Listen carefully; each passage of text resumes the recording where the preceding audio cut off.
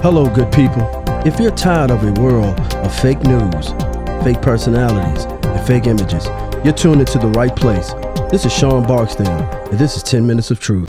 Hello, everybody. We have very important news on voter rights restoration with 10 Minutes of Truth for Sean A. Barksdale. Thank you.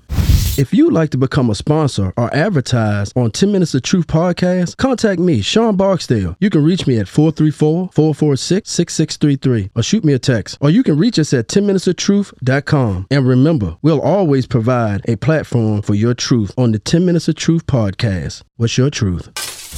As you know, over the last few episodes, we have interviewed my beautiful mother, Darlene Davis, and my eloquent speaking father, as you know, Charlie Calvin Barksdale. But this episode is going to be different. Forget about what somebody else think about you. What do you think about you? Your past don't define you. Hello, ladies and gentlemen. This is Sean A. Barksdale, and this is 10 Minutes of Truth. Today, this episode is not only very special to me, but it's special to the community. We have two esteemed lawyers from my hometown of Halifax County, Virginia. We first have Mr. Mike Trent and his candid wife, Blair Trent. How you guys doing? I'm good, Sean. How you doing? I'm great. I am excellent. You good? Yeah, I'm good, Sean. That's what's up, man. Today, we're going to have a profound conversation on the restoration of rights. Okay, but first, before we start, I really want people to know why we're in this room, first and foremost, with you guys. So starting with you, Mike, can you please tell the people your background in law, how long you've been doing this, just a little bit about your passion for it? Sure. Thanks, Sean. It's great to be here. I'm glad to have you. Thank you. And, I'm from this area. I grew up in Charlotte County, and I went off to law school. I went to law school in Boston, and I always kind of wanted to come back here. This is, I think, since I was a kid, I thought I wanted to be a lawyer, and I saw it through. I started as a public defender. I did it for 4 years, and that was not only great, very educational from like a learning to be a good lawyer standpoint, but quite frankly, you learn about the people in the community. You learn, why people need representation. You learn what's really important. And you learn how to deal with people on their worst days, which is something you have to remember as an attorney. Most of the time you're seeing somebody at their worst day. As far as my passion goes, I just, I love this community. It's my home. I'm blessed that Blair, who isn't from this community, wanted to make a life here with me, and we have a family here. So it's just really important to me. So we try to, at the Trent Law Practice, we try to, treat people right. We try to be honest with them. We try to shoot straight with them, and we try to do a good job. So that's my short version of it. Thank you. Mm-hmm. And you, Blair? Well, I, as he said, am not from Halifax County. I am from Tidewater, so Portsmouth, Suffolk. And I actually started out as a prosecutor, and it was, I really liked my job. Don't get me wrong. It was a good job. I moved out here because I wasn't going to grow in the Portsmouth office where I was. And out here, I was prosecutor in a very small office, and then me and my old boss, we just butted heads. I left, and I actually started this law practice, and it used to be called the Legal Boutique. And then when my husband and I got married, this building is actually our wedding. We didn't have an actual traditional wedding. We bought this building instead with the money for our wedding, and this room used to be the conference room for Judge Watson and Judge Morrison. It's always been a law practice. Every lawyer who used to be in here is now a judge. So this building is great. And I became a private attorney. Like I said, started the practice. And then recently, the public defender's office got very short-staffed. And Mike used to work in the public defender's office. And I was getting real burned out from being a private attorney and doing all the business stuff and doing a lot of family law, which will get you every time. Yeah. And I went and started working at the public defender's office. Okay. And I have loved that job. I absolutely adore it. So when I started listening to your podcast, I realized what a great platform it was, and we wanted to advertise. And the one thing I wanted to talk to people about was restoration of rights, because even back when I was a prosecutor in Portsmouth, that was something that was taught to me to be really important to try to give back to people once they had served their time. You need to absolutely get people to understand that once the court system has given the punishment and you've gone through it and done it, you should get everything back. You've served your punishment. There's no reason in the world for you to continue to be disenfranchised. So it's really important that over the last 10 years or so, the Commonwealth of Virginia has made it easier for people to start getting their rights back, particularly their civil rights. Not so much the gun rights, but it is really important to do that because of the consequences. And that's what I wanted to advertise with you guys. And let me add, Sean, if it's okay. Even when Blair was in the prosecutor's office here, she actually organized putting on a restoration rights clinic. We were dating, I think, but we weren't engaged or married yet. And it was really cool because, they got a little pushback, but in fairness, the people I think in her office generally supported her, but she did it. I think there's a state trooper there. And this is back before we had the pseudo-automatic restoration of civil rights. It's back when you had to fill out forms, and depending on what type of conviction you had to wait 3 years or 5 years or whatever it was before you could even get your civil rights back. That's before even having a conversation about guns. So we did it in the old district courtroom before the renovation, and we had a really good turnout. It was a really nice turnout, and it's something largely because of Blair's passion, but I certainly, it's very, very, very important, and I probably have a bigger passion almost for the gun end because I see the consequences of that when you don't do it. But that's a reason from really the get-go. It's not we do a lot of other things in our practice, but that's a special thing we do to try to help people. We try to be very reasonable with it when we do it. Beautiful, man. Once again, thank you guys for just taking the time out with 10 Minutes of Truth and taking it out with me. Like I said, this is very special for the platform. So let's start first with the right to vote, right? Our governor has restored rights at a unprecedented fashion. And it's great. Can y'all just touch, just starting off with that, like, why did he do it like that? Well, like to get, If I can jump in. Virginia, we actually have it in our Constitution that you lose your civil rights when you get convicted of a felony. Right. And there's no, at least as of right now, there's no, unless it's just changed, but when Governor McAuliffe's the one that did it. But I will say you need to back up a little bit. Governor McDonnell actually made it a lot easier. Governor McDonnell was the first one that changed it. Before him, it was really hard. It didn't matter if you're a Democrat or Republican. They didn't really restore civil rights very often. You had to go through a big process. McDonnell made it so that if you applied and you were eligible, it was basically automatic. So you did still have to go through the process of filling out your application, and I think that's when Blair did her thing to help the community, basically, hey, this is what you need to fill out, send it, the governor will restore your rights.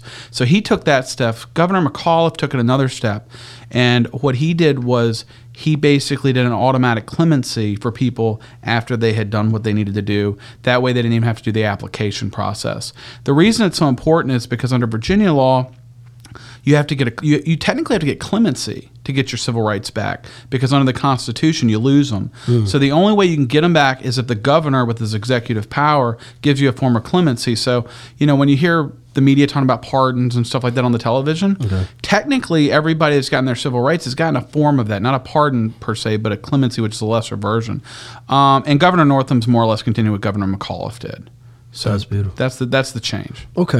Okay, so now it's just automatic. Is that automatic now? I mean, it's automatic in the sense that the current governor's doing it automatically. Okay. But under current law, as I understand, unless it just changed, and Blair may know better than I do, but unless there's been a change, if you had a change in administration, it wouldn't be automatic anymore. Okay. So it's automatic because we've had 2 governors in a row that have said we're going to make it automatic. Okay. So your vote for governor matters, and that's an important question to ask. Absolutely. So.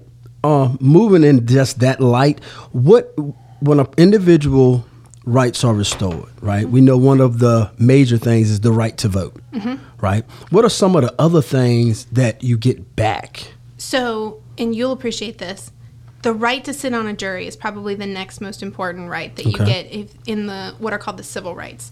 They get restored. You also can serve as a notary public once you've had your civil rights restored. You can run for public office, which is also really important, if for no other reason.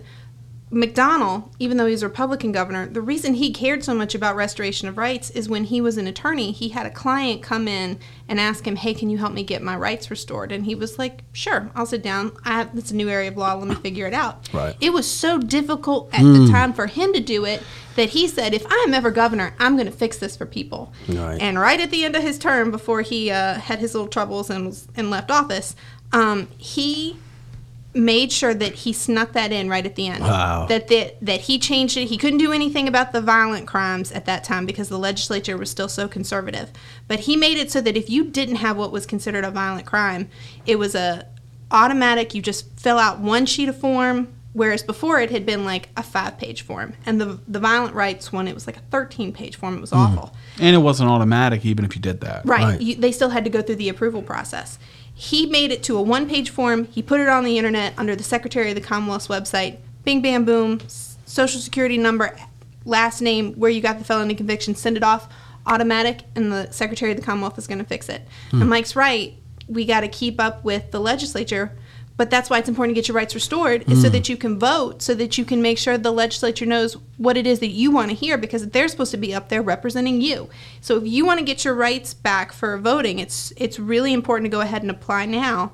And then that sets the tone for who is going to be making these decisions later on. And now I got off on a little bit of a tangent there. The right to sit on a jury. Right. The reason you're going to find that interesting is if you have a crime that you have been charged with, and you're going before supposedly a jury of your peers. Okay. Until recently, they did all of that through voting, so it was less likely. So the people who get pulled, and actually, I said until recently, I think they still do it. That's how they do it. Yeah, they pull voting records, and that's how. Well, voting rolls. You voting don't rolls. have to have actually voted. You have to be registered. Okay, so registered to vote, and that's the pool of people that the clerk's office pulls from. So you get selected to possibly sit on a jury based on whether or not you can vote. So until recently, that was mostly white people, mostly white men. So in the last 50 years, that's really changed. And in the last 5 years in Virginia, it's changed even more. Because if you have somebody who is looking more like you when you are sitting in the defendant's chair of a jury, and you're looking at people who look more like you, they're more likely to identify with you. They're more likely to be more empathetic with you. Absolutely. When they're sitting there and they're having to decide whether or not, beyond a reasonable doubt, you committed a crime. Hi, my name is Mike Trent. I'm at the Trent Law Practice here in Halifax, Virginia. I'm a son of Southside Virginia. That's the reason I came back here after law school, because I want to represent my friends and neighbors in the courts of Halifax County and the surrounding areas. We take it really personally that we deal with regular people, and we want to help regular people with what are sometimes very difficult challenges. Our focus is on litigation. We do criminal defense. We do family law. We do quite a bit of personal injury. We also help in other areas, so if you have questions, please feel free to give us a call, shoot me an email, check us out on Twitter, Facebook, website. That should be on your screen. Thank you for your time, and I thank you for watching or listening to this today. With voting, if a guy that came look like me, that has a felony, had this on their record, and they said, well, there's no need for me to get my rights, I'm not going to vote anyway. Just talk about the importance, especially at a local level, more than just a national level. How important is that right?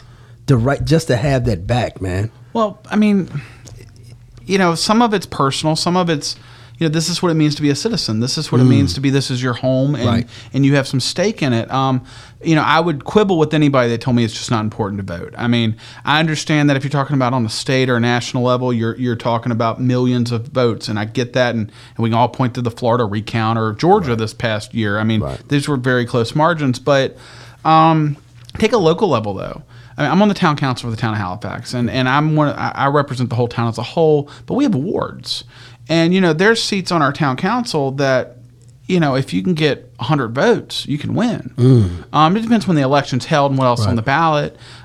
Same thing in South Boston, by the way. It's a bigger deal in South Boston because unless they've changed it, they have their elections in May. May elections are notoriously low turnout elections. You're talking about the people that are getting elected for in May elections might be getting dozens of votes, and the difference between candidates might be single, like within the single numbers. These are really close elections, and they matter a lot to your life. I mean, I know they're not on CNN or MSNBC or Fox News, but these are the people that are setting your tax rates. These are the people that are deciding how the police are going to behave. Right. These are the people that are deciding if your streets get cleaned. So I mean, these are actually really important issues. So I would suggest, particularly if you look on a local level, it's a big deal to vote. But I mean, whether you're going to vote or not, you want to be a full citizen. Right. So that's what I'd say. Right. That's great. And that's why I asked that question. Well, you had something you want to add? Yes, I was going to say, you also, in order to get your gun rights restored, you have to get your civil rights restored first. So in order to get the first step to being eligible to have your gun rights restored is to have those civil rights restored. Okay. So you've got to go through now it's really easy. We could do it on that iPad right there. You just go to the Secretary of the Commonwealth's website, you fill in your name and what biographical information is and the county where you got the felony and submit it off, and they'll send you something in the mail that says your civil rights are restored. On that same piece of paper, it's going to say in big, bold letters, your gun rights have not been restored yet. Yes, So, I got that. yeah. And this is why I asked that question, because I want all of you guys to understand in our community why this conversation is detrimental and why it's so important. Last year, I turned 45, I think, this year. And last year was the first time that I voted, and my daughter turned 18, and we voted together. That's cool. It was, man. Yeah. It was outstanding for me. That was such an accomplishment. It was such a goal.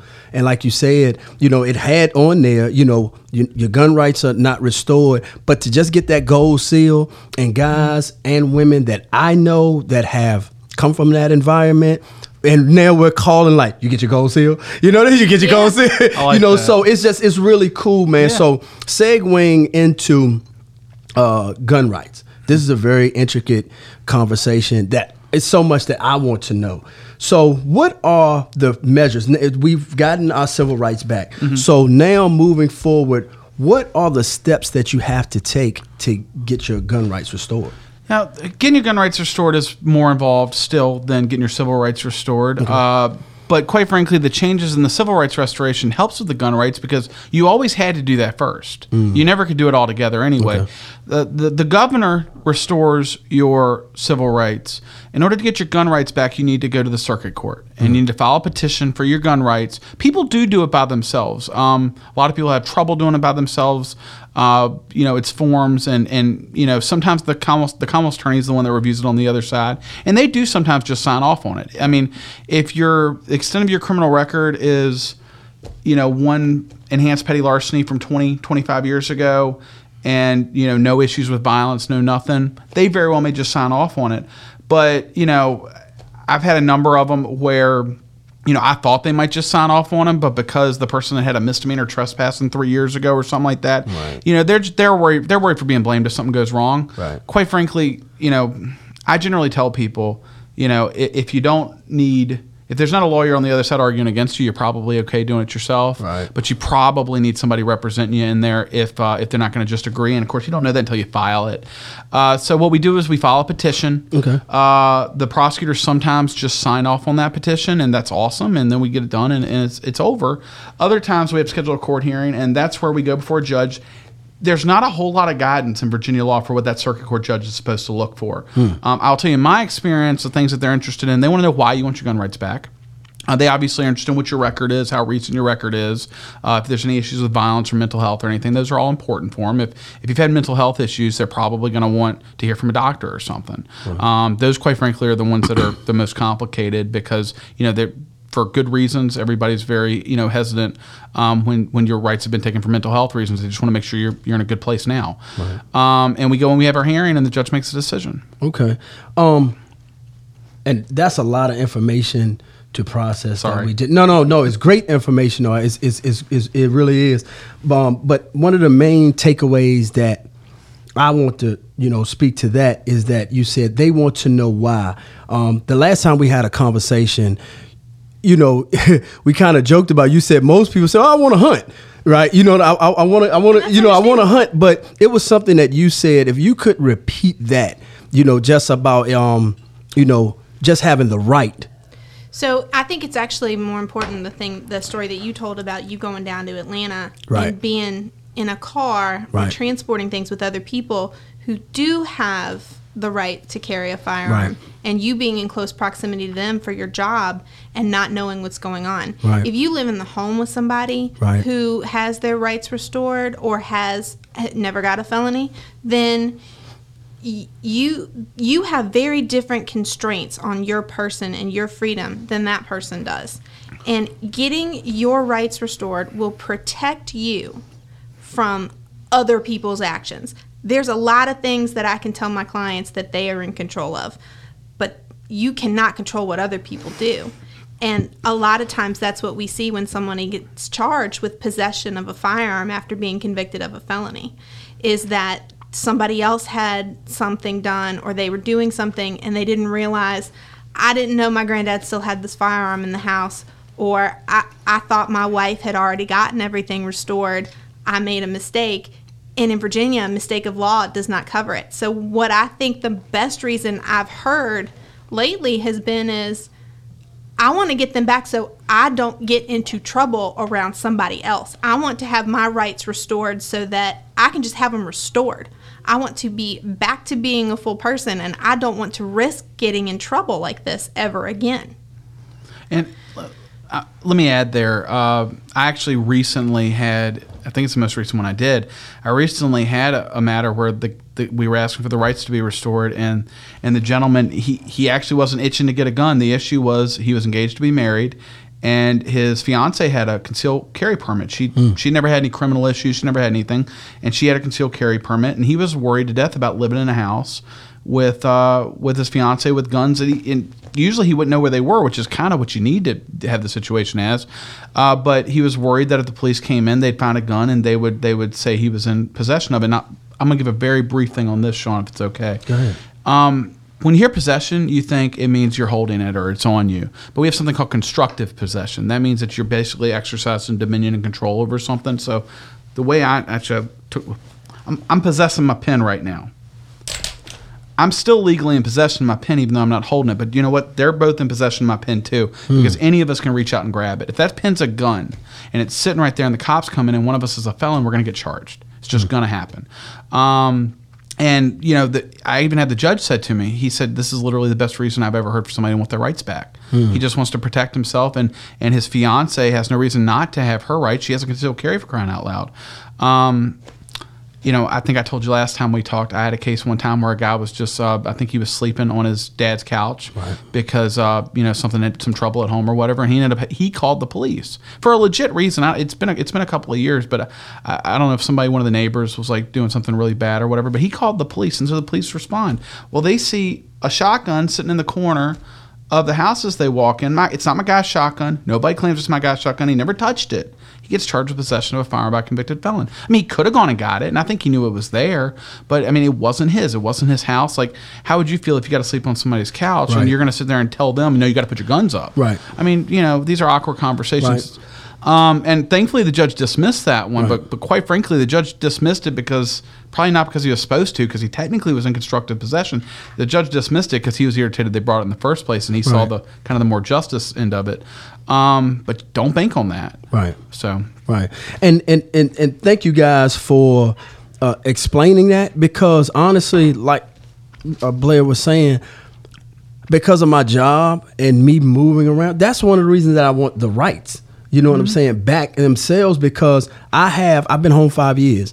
I have cousins, I have uncles that, you know, they legally can I can't ride with them. I can't, you know, can't, you know, I haven't rode them the whole 5 years I've been here. Yeah. So, you know, you know, I just want people to know. So before we go back into, you know, the restoration of rights, because a lot of people, I remember when I talked to you guys the last time, it's an automatic 5 years, right?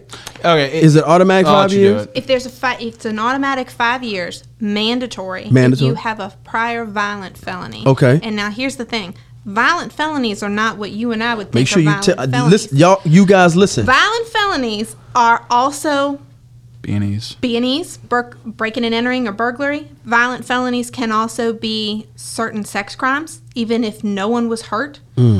It can be certain child porn possession crimes.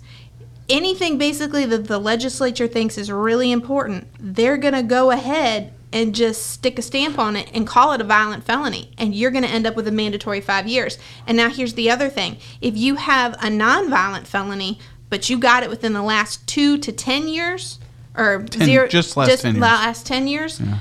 you get a mandatory 2. Mandatory 2 years. There is Wow. no discretion from the judges. There's no discretion from And the he can't jury. do anything about And that. there is nothing No, you can do anything if it gets about to the judge has to give you the sentence. And let me add just a couple of more to that list because I think it is an important list to know. It is. If you've gotten that, say, nonviolent possession of a felony, that is a violent felony. So if you get the 2 years, or even if it's been more than 10 years, Right. and so if it's been more than 10 years and it's nonviolent, like grand larceny or whatever, it's not mandatory time. But that itself is a mandatory is considered a violent felon. So at that point, if you get found with a gun again, it's mandatory 5. But here's the craziest one: if you get convicted of bringing marijuana into a jail or a prison, Yes. that is a violent felony. Wow. I don't even know a prosecutor think that makes sense, but it is. It's on the list. I think from my standpoint, I didn't know that, but the reason I would say they would even consider that is once it enters into the prison or enters the jail, because it's a close proximity, what could happen Sure. with people on it. Right. You know what I'm saying? So I even though it's crazy, it sounds crazy. I kind of understand why. Okay. You know what I'm saying? They would say that because I've seen some, very strange things. Well, the reason it's odd, I think, from my point of view, is Right. even distribution of cocaine, heroin, Right. isn't. What? No, they're not considered violent crimes. So if you had a distribution Right. of heroin 11 years ago, no mandatory time. Right. If you had I'm going to be a little ridiculous here. Okay. If you had a B&E of a store, but it's a B&E, Right. 30 years ago, mandatory 5. Because that's forever. It's in the last 10 years, if it's nonviolent, is the mandatory 2. If it's the violent, it's technically forever. Now, I'll be real with you because I'm not trying to Right. do red herrings. In my experience, usually if you haven't had a bad record in decades, prosecutors are going to be reasonable with you. But what does reasonable mean? It might still mean they say, okay, well, we're going to be nice, so do 1 year instead of 5. Well, as a defense attorney, my job in those cases, if their case is strong, obviously we always look at that, but if their case is strong, my job is to literally beg the prosecutor and work on them until they get to the best place we can get. Right. Because we have no leverage.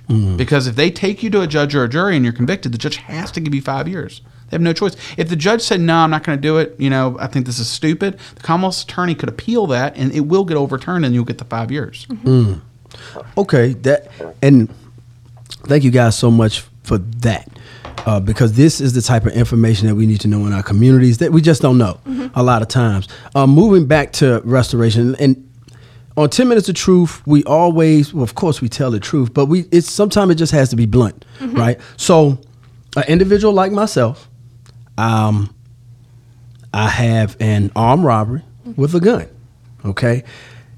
I have come home and I have, and not to toot my own horn, but I've excelled more than the average person may have. Sure. Okay. No, you absolutely have.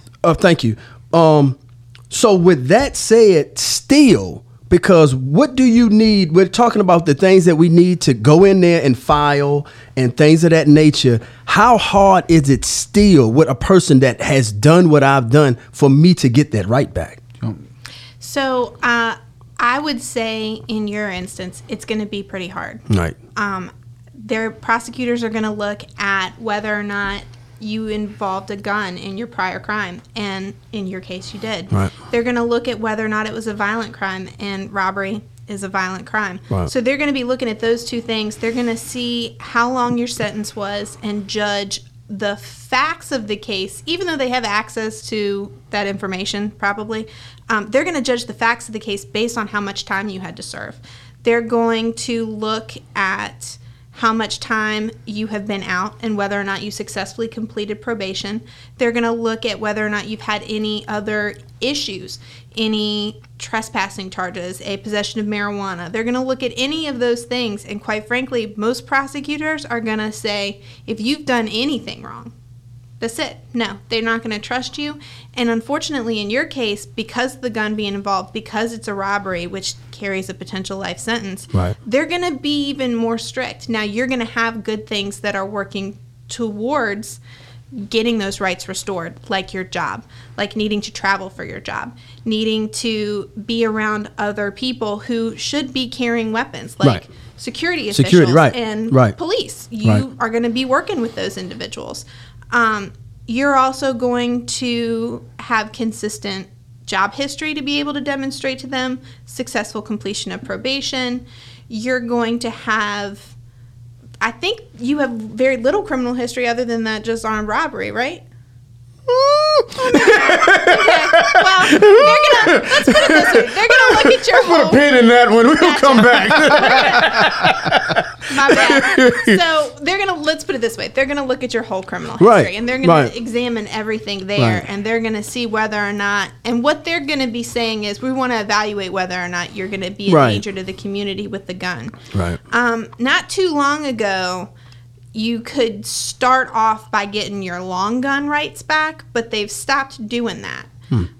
So now it's just... I'm not sure they were ever supposed to do that. I think they just did it. I'm Yeah. walking around with I don't think they a were- turkey musket. I mean, Well, long gun means shotgun rifle, but no Okay, handgun. right. It was And they no thought handguns. that that was more reasonable to do for hunting purposes. Okay, right. Because Right. hunting for Okay. the longest time has been the Right. most reasonable Right. thing that people can put We're out very to a pro court. hunters. Don't let her tone trick you. right, It's very good. I'm not saying Right, we're not right. pro hunters. No, but I mean, I'm so glad. No, and I want you guys to finish because I want to go into nonviolent. How in just a second, but.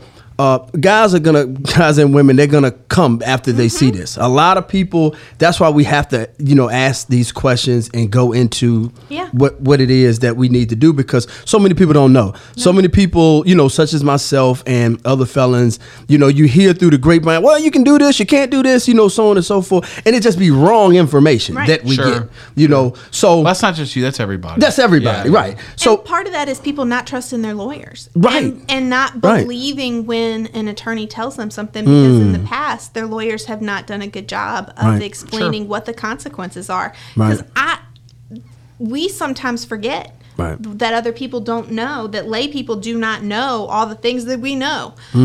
So when we are telling people, yes, this is a felony, but you're not going to get any time, you think you're done, and then come to find out, no, you can't be around a gun. You can't ever vote. You can't sit on a jury. You can't ever hold public office. All of those things, a lot of lawyers don't go into that, and they're supposed to. right, I want to back up for a second if I can. Okay. I'm going to do a real short version of this, but if I was sitting down doing a consult with you, with just a little bit I've heard, Right. what I would tell you is I don't think it's impossible right now. I Right. think it's a real uphill battle. I actually maybe disagree with Blair a little bit. I don't think the prosecutors, based on your record, are even really going to look at it. I think they're going to be like, we always have to pose it because of Right. your record. Right. So I'm not even really, I'd send it to the prosecutors, but I don't expect a positive answer. My goal when I talk to the prosecutors and that is that they don't go into court and like really set their hair on fire. There's opposing it because they want to be able to say, hey, we opposed it if something bad happens. And then there's going and setting your hair on fire and basically acting like this is the worst idea ever, Judges know the difference. They can hear the difference. Right. To be frank, if you'd been out for a year or two, I would probably tell you to save your money. Right. I charge a lot less in effect for this sort of stuff than I do for other things, but I still have to charge for it. So I'm really big if I don't think I can help you. I'm just going to tell you to keep your money.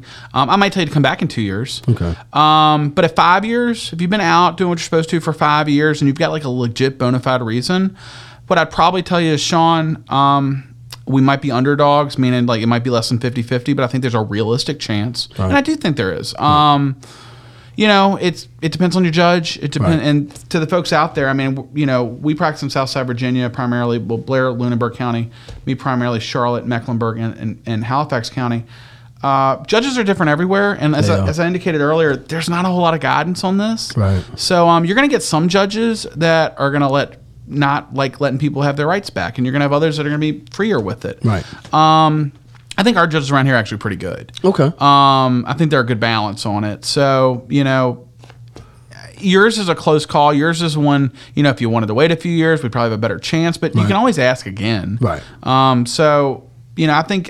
There are waiting periods, though. How long you is have to waiting? wait 6 months before Okay. you can apply again. Well, to be perfectly frank, if the judge told you no, you need to wait more than 6 months. Okay, You right, know? right. I mean, if the judge told you no, I'd tell you to wait a couple of years. Okay.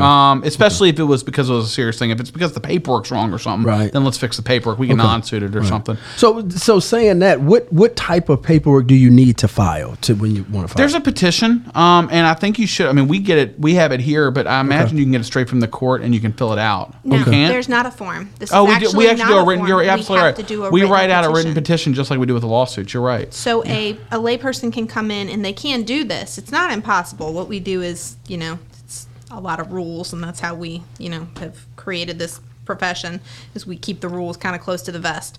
But See, I didn't even know the rules, so I clearly am not in on that. so you do have to fill out a petition. Okay. It's not hard. You have to just make sure you hit a couple of points.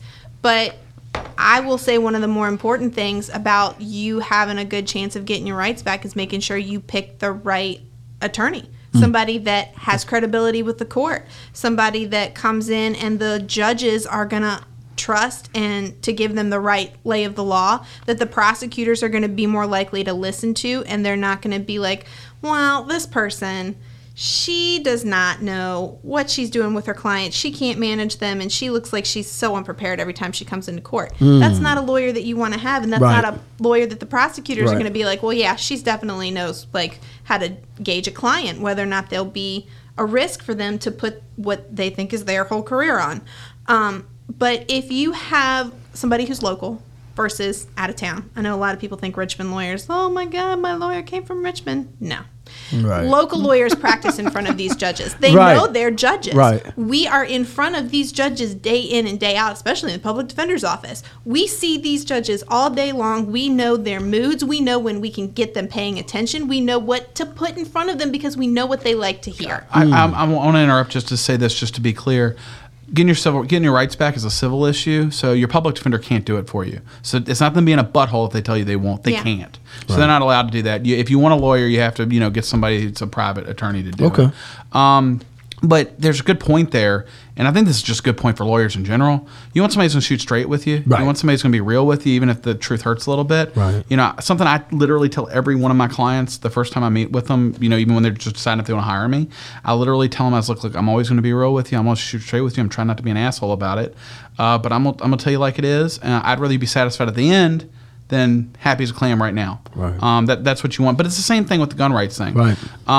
Quite frankly, if you've got a serious felony and it's not decades old and a lawyer's sitting here acting like this is going to be automatic, they probably haven't done it a lot. I don't think they're probably not lying to you. I assume they're not, but they're probably just not that well versed in it. Okay. So you got to get your ducks in a row. The only reason after 5 years with your felonies that I would tell you had a chance is because of all that extra stuff. Right. If you had just been kind of piddling around and we didn't have some really good character witnesses we could bring, I'd tell you to wait 5 years. Hi, my name is Elizabeth Blair Trent, and I used to work here at the Trent Law Practice, but now I am a public defender here in Halifax, specifically handling Lunenburg County.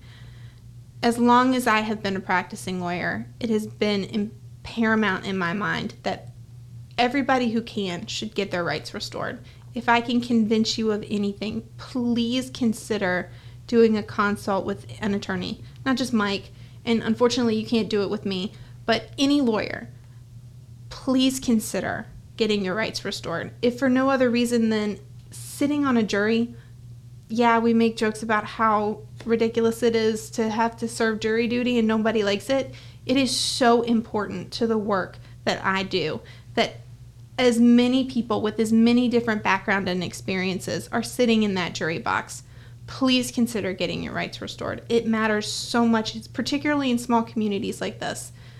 And if I can say one other thing, the public defender's offices, what we do, we are just criminal lawyers. I know there's a lot of stigmas, like I said, going around about court-appointed lawyers or public defenders.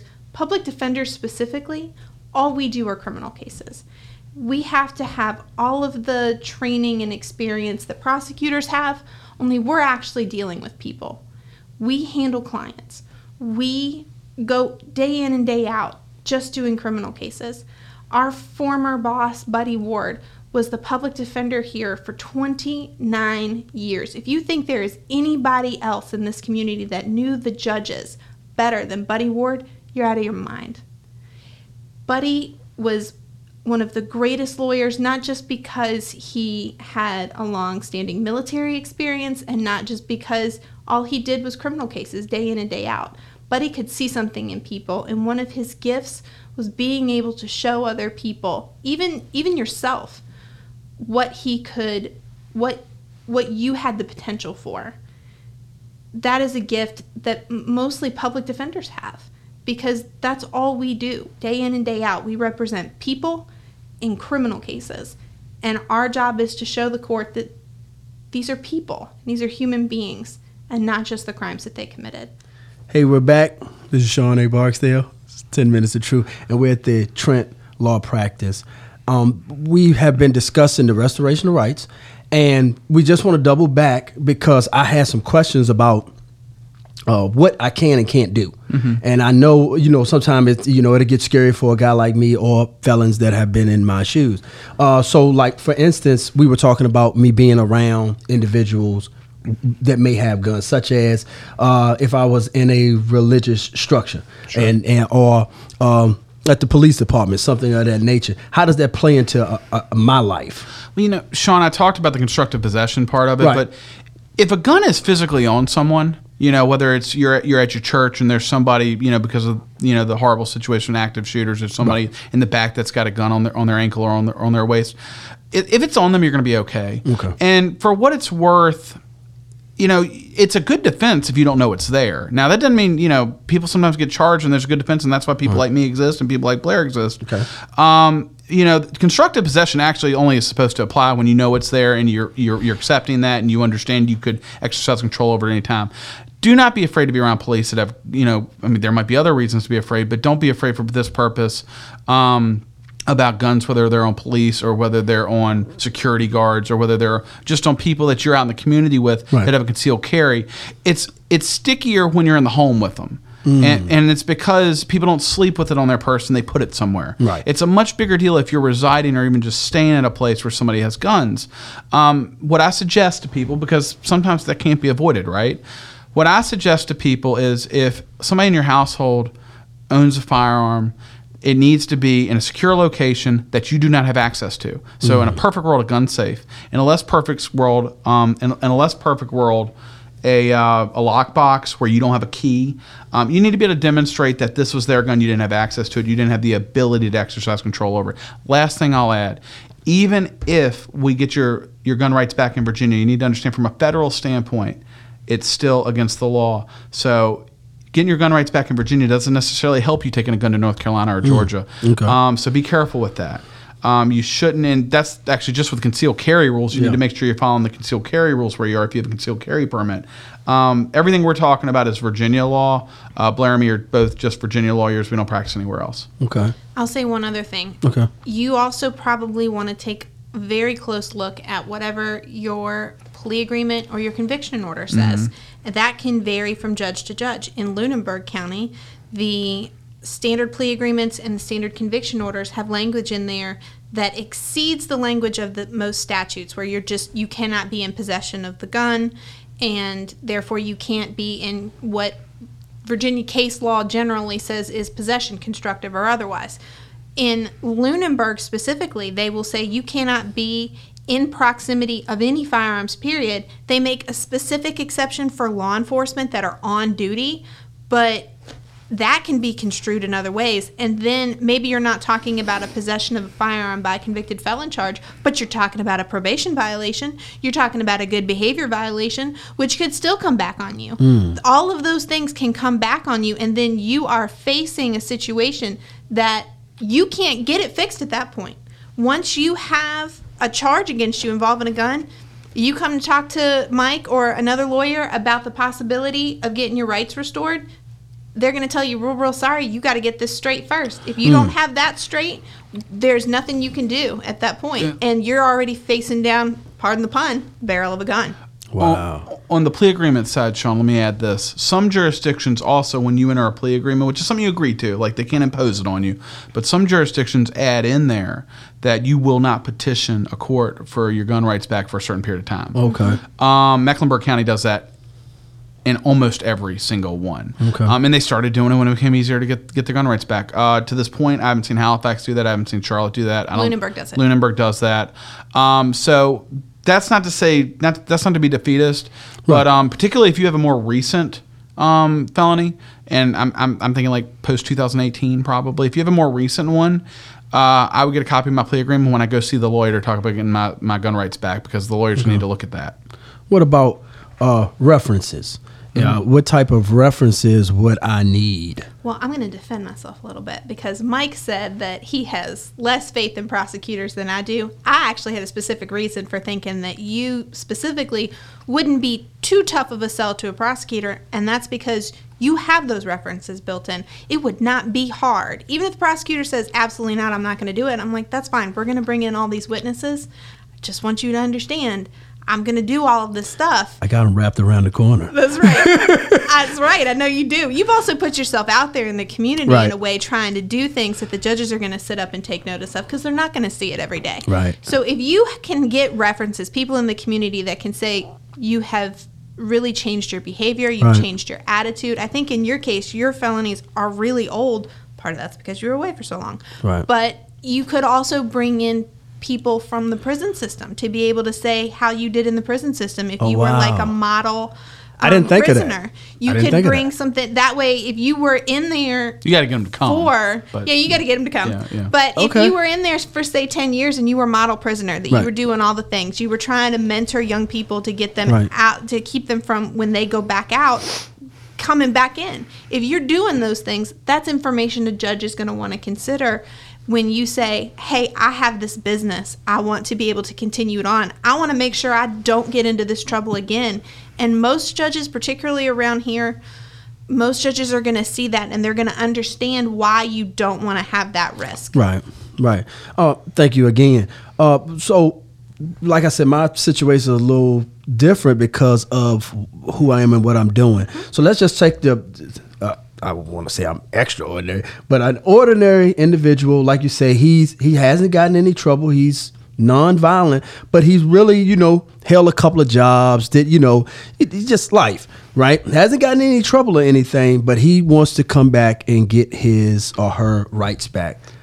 Every case is different, Sean, but Okay. I'll say as a general rule, you've got somebody who's, maybe not done all the things you've done, but, has had a job or whatnot and had nonviolent felonies maybe, 5-10 years ago or whatever. As a general rule, I think unless there's some other thing going on, we'll probably be able to get them their rights back. Okay. I mean, every case is different. You can never guarantee an outcome. But, if it was nonviolent and some years have passed and they've been semi-productive and they have any sort of good reason, which, I personally think, and this is my views on things, I personally think just wanting to have my constitutional rights back is good enough reason. Okay. Right. Yeah, absolutely. But knowing what I know, I still like to go in there with a different reason. If I'm the judge, that would probably be a good enough reason. But, I just think it's always good to have your I's dotted and your T's crossed. But as a general rule, I think if it's been a number of years and you've been doing what you're supposed to be doing, and it's a grand larceny or even like a drug charge or something like that, those are the ones the prosecutors sometimes sign off on. Okay. So, it's every case is different. Okay. I don't know about every lawyer. We do free consults and stuff like this. I would think most lawyers would, I don't know, but I would think I'm not the only one that does free consults. So if you got a question, go see an attorney and just go over everything with them. Okay. Doubling back a little bit about the client you had, wanted to get married, and his wife, so on and so forth, carries, right? So say you're in the home, okay? Say you come home, all right, or you're off probation, and there's a gun. I know you said it has to be locked, okay? What if It helps if it's it helps? All right. Yeah. So say there's a particular day, it's not locked, okay? And domestic dispute is in the home. Police come, okay, and they find the gun. You're there, the felon. What happens if the individual says, okay, this is my gun, I want to take possession of this gun? Could they do that? And No. they couldn't do that. Well, both could be. You can both be in. Like I said with the pen, all three of us were in Right. possession of the pen. Okay. It depends on the overall facts and circumstances. I mean, if you didn't know where it was because they put it in a specific place and you could convince a judge or a jury of that, then I think you're not guilty. But the cops certainly could arrest you for it. I mean, like, we're kind of talking about two different things. We're talking about, are you going to have legal issues with the police in the first end versus, like, do I have a good defense as a criminal defense attorney if you're charged? If you knew where it was and it wasn't secured and it's in your home, that's going to be a real tough case for me to win. I mean, would you agree, Blair? I absolutely agree. And one of the reason I said no initially is because I think that unless you luck out and you get one of the very reasonable police officers who will understand and be able to separate the two situations, the domestic from the gun being in the home with someone who has a conviction has a felony conviction, I think that more than likely that police officer is going to be immediately asking you for your ID so that they can run your record, and the minute that they see that you have a felony conviction and that there's a gun just out in the open, or that there's a gun in the house, period, or say that domestic dispute is still ongoing and your girlfriend knows that you have a felony conviction, you're not supposed to be around that gun, and all of a sudden she's mad as hell and she says, there's a gun in this house and he's a felon. That happens much more than you think it would. Really? That happens a lot. Really? And I used girlfriend and it could be boyfriend, but I've seen it reversed too. In that situation, the police, God love them, they do a really difficult job, but they're a hammer and every problem is a nail. So I think they're going to arrest you, and I think at that point you are in trouble. Okay. And unless you have a lawyer who really knows what they're doing in a jurisdiction that is not heavily enforcing these, and I'm not saying heavily enforcing the law, but can be a little bit more understanding. Basically, they have to really like their Second Amendments. If you have a prosecutor that likes their Second Amendments, they're going to be a little bit more lenient.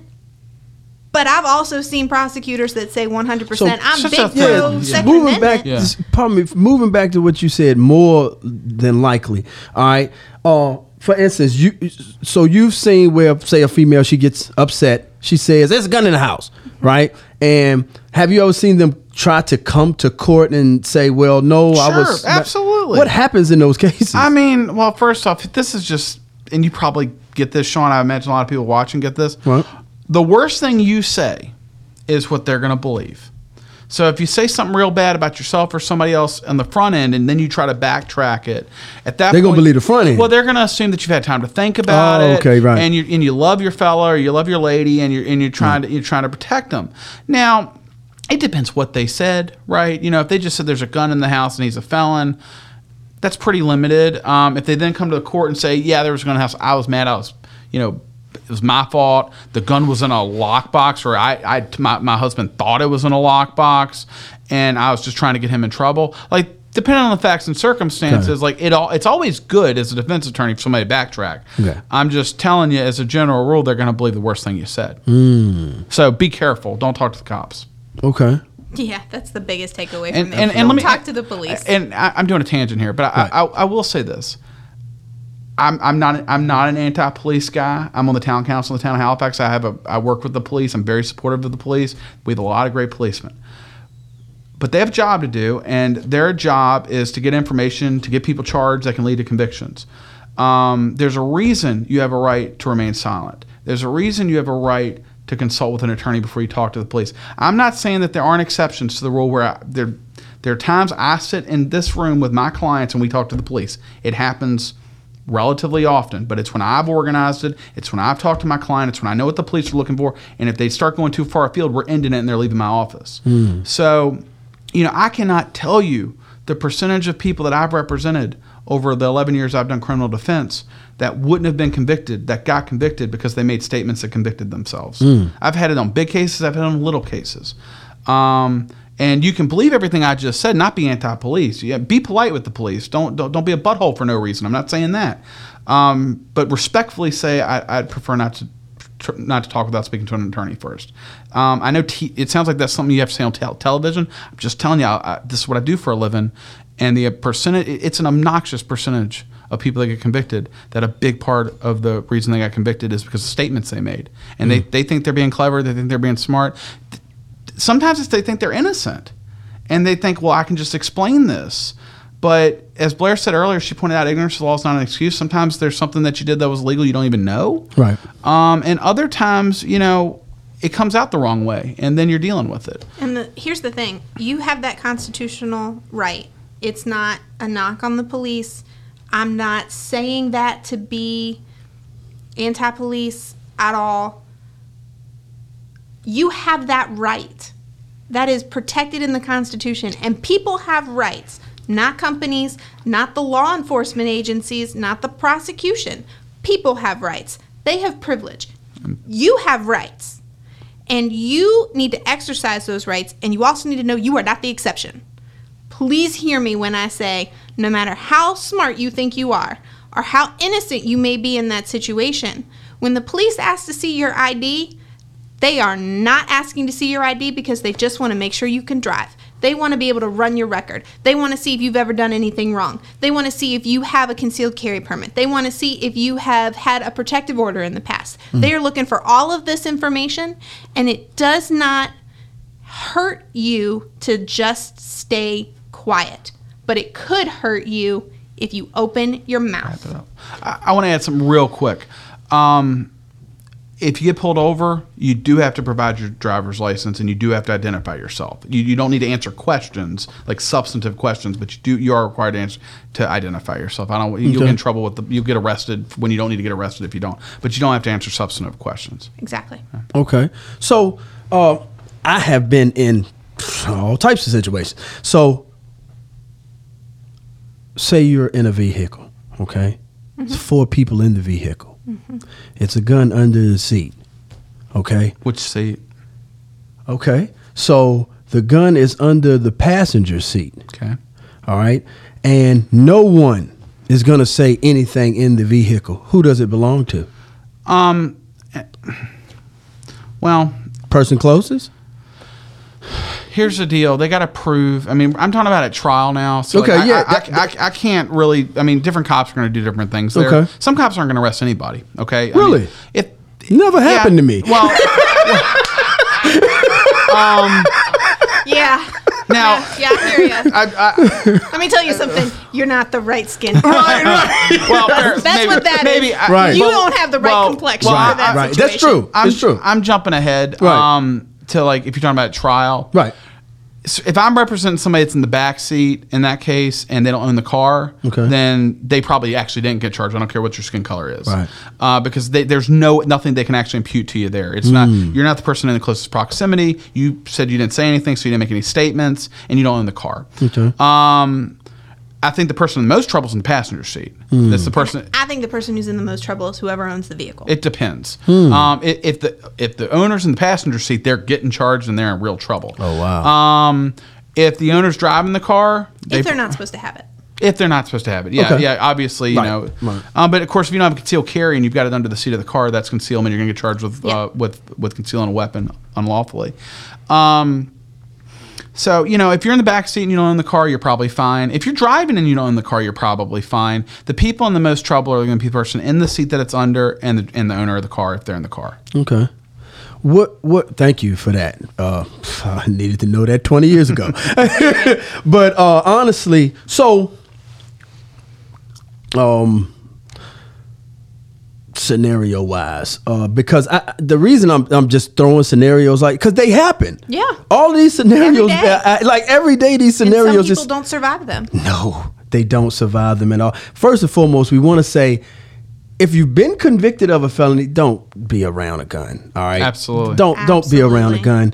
And if there's any takeaways that anybody has heard, please come to the Trent Law Firm because they seem very real. Right, from the interactions that I've had with these guys, they're genuine, and that's why we're sitting with them. We could have sit with any other lawyers, but we wanted to sit with them because they're genuine in what they are presenting to us. And I thank you guys for that. Well, thanks for coming. Yeah, absolutely.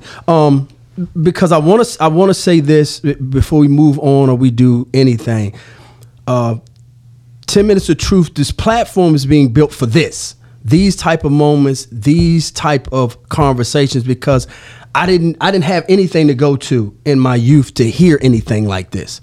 By the time that I heard any of these things, I was already in the courtroom.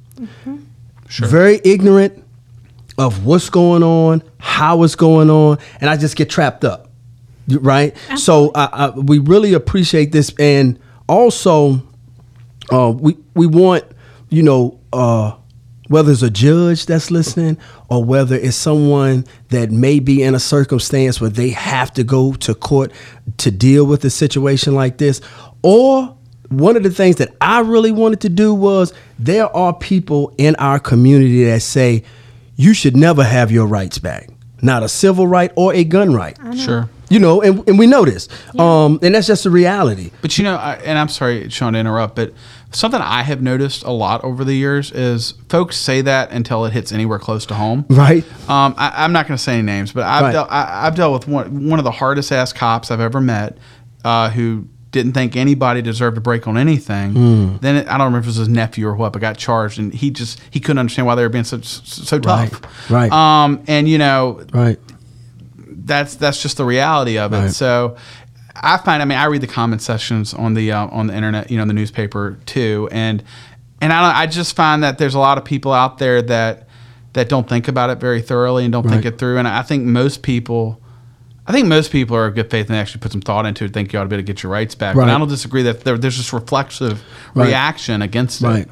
And for me, just paperwork, or if you really, walking to a courtroom, you get to know an individual. That's why I know a lot of great men and women that have come out of prison, man, that are doing way more than me, right? That have done way more than me. And I just deserve that right back. Sure. I deserve it back because I'm showing that I deserve it back. Right? It's not a fence straddling thing for me, or, it's no one that I know of that if you look at the paperwork, that's going to say, oh, as soon as he get the gun, he's going to go blip the blur. Right? Right. You understand what I'm saying? So this is why the conversation is direly important in the community. We're back. This is Sean A. Barksdale, and this is 10 Minutes of Truth, and we're at the Trent Law Practice. And we've been having a very distinct conversation about rights, restoration. We want to paint a very vivid scene really quick that may happen, that has happened. Individual, let's just take me, came home, doing great in the community, and I get jammed up. Say I'm riding with a cousin or whatever happens. And now I go in front of a judge, and I have to do a mandatory 5 years. I'll let you start, Blair, with what does that look like for an individual like me? So first off, if you're talking about someone like you that has a robbery and they're staring at the mandatory 5, right, when you get arrested, the chances of you getting a bond are slim, because one of the things that prosecutors and magistrates and judges are going to look at is how much time you are facing as a factor of will you or won't you show up to court. So you're going to have a presumption against bond, although that's changing. That's one of the things that's changing come July 1st. Okay. You'll have, for the next month or so, a presumption against bond, and then after July 1st, you're going to be facing a really high secured bond. So you're going to need that 10% or more for a bondsman, and your family is going to be the ones probably having to pull that out. Chances are, if it takes a while for you to get a bond hearing, you're probably going to lose your job. It's going to take you a while, if you don't have a ton of resources, to get your lawyer, depending on whether or not you have a public defender's office, a court-appointed lawyer, or whether or not your family has, hopefully, the resources to go out and hire an attorney if you feel like that's what you need to do. I'm going to put a little plug in from the public defender's office. We are just criminal lawyers. So I know there's a lot of thoughts and preconceived notions about public defenders, but all we do is criminal law. So, and all we do all day long is be in front of our judges. We know them very well. We know what they want to hear in a bond hearing that's going to make them say, oh, this is a person that should get a bond. This person has a job, a consistent job for the last 14 years. This person has strong ties to this community. This person has been here for a very long time. This person has strong family situation here and has never lived anywhere else. That person, more than likely, is going to be looking at the potential for getting a bond. If you are looking at a court-appointed lawyer because you don't have a public defender's office in your area, hopefully that person has passed all of their qualifications and knows what they're doing. And here's the thing. lawyers are a little bit, technically we are counselors. We're called counselors. If you like your lawyer and you trust them, you're gonna believe their advice. If you think that they're prepared, you're gonna trust them. So if you don't like your lawyer, you can go out and hire a different one, but you are not allowed to just willy-nilly change your court-appointed lawyer. So that can be more difficult if you are indigent. That can be more difficult if you don't have the resources to go and do those things. And quite frankly, it's probably more important for you to get out, so your family's going to want to spend the money on the bond.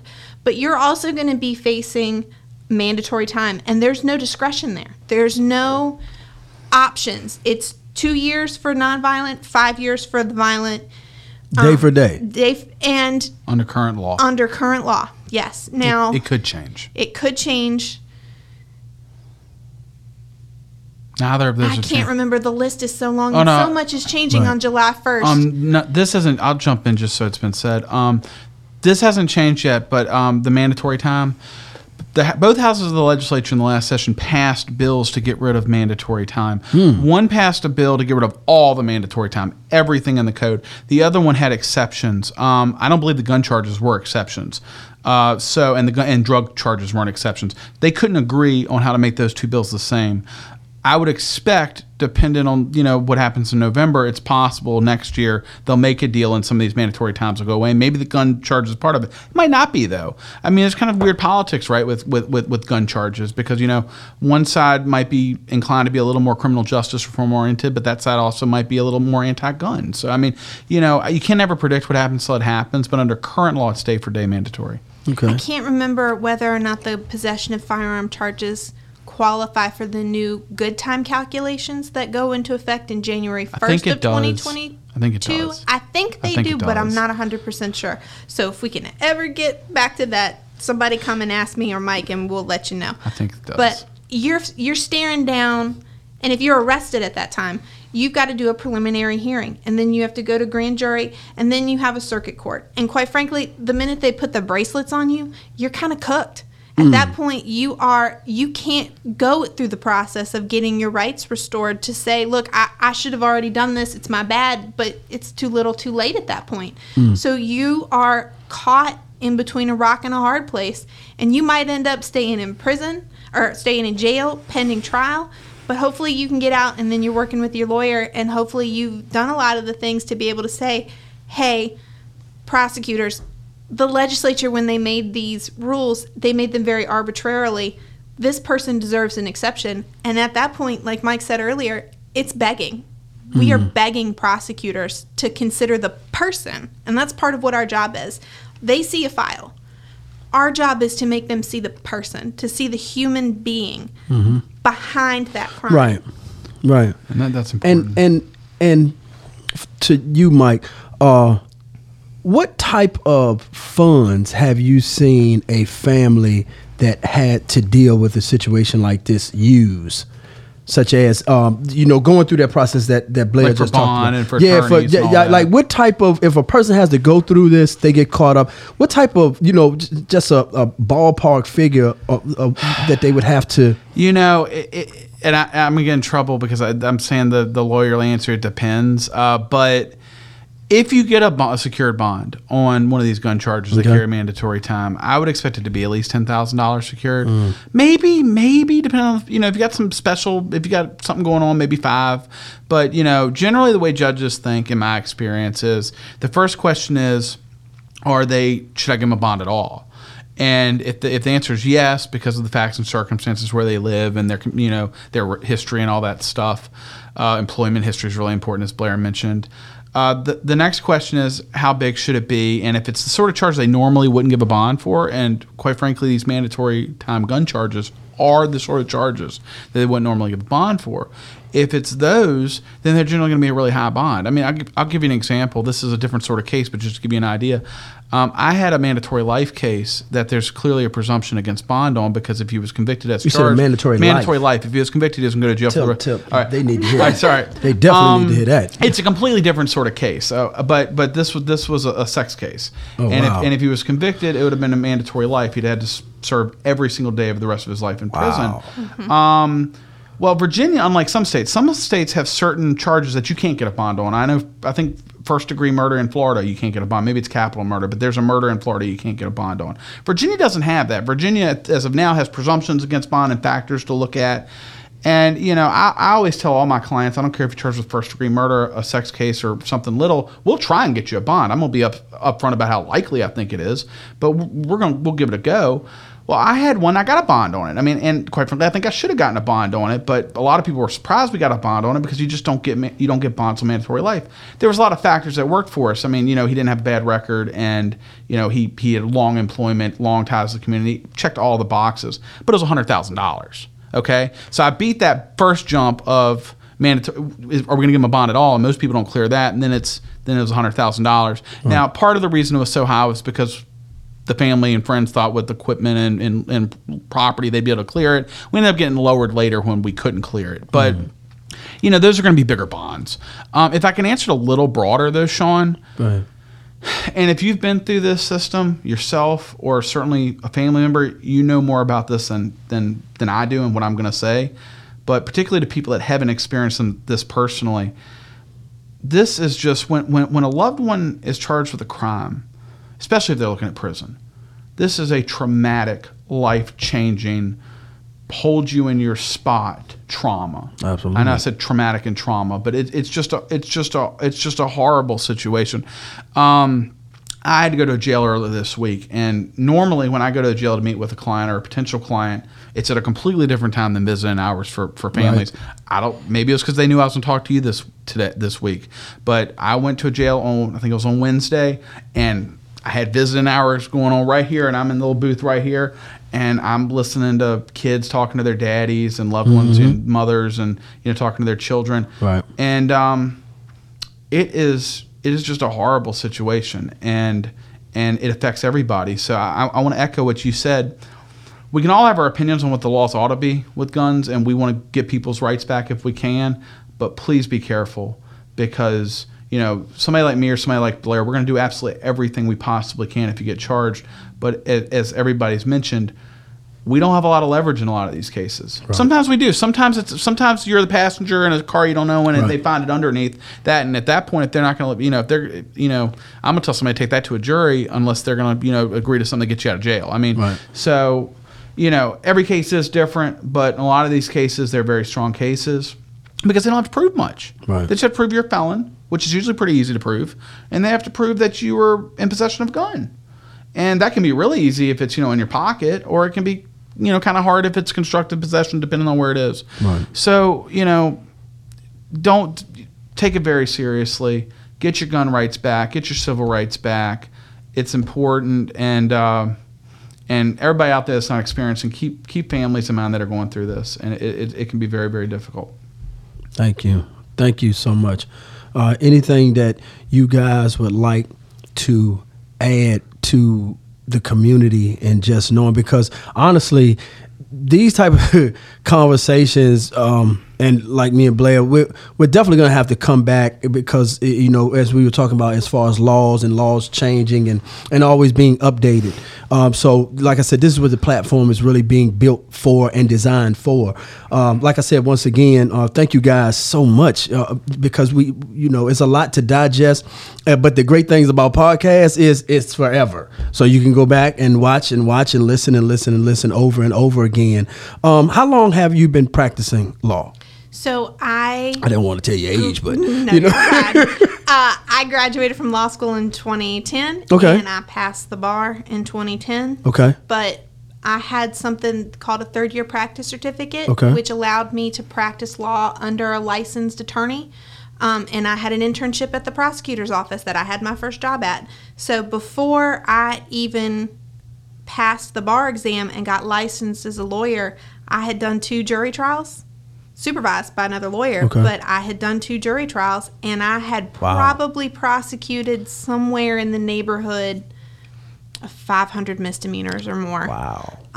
Just doing misdemeanors in Portsmouth.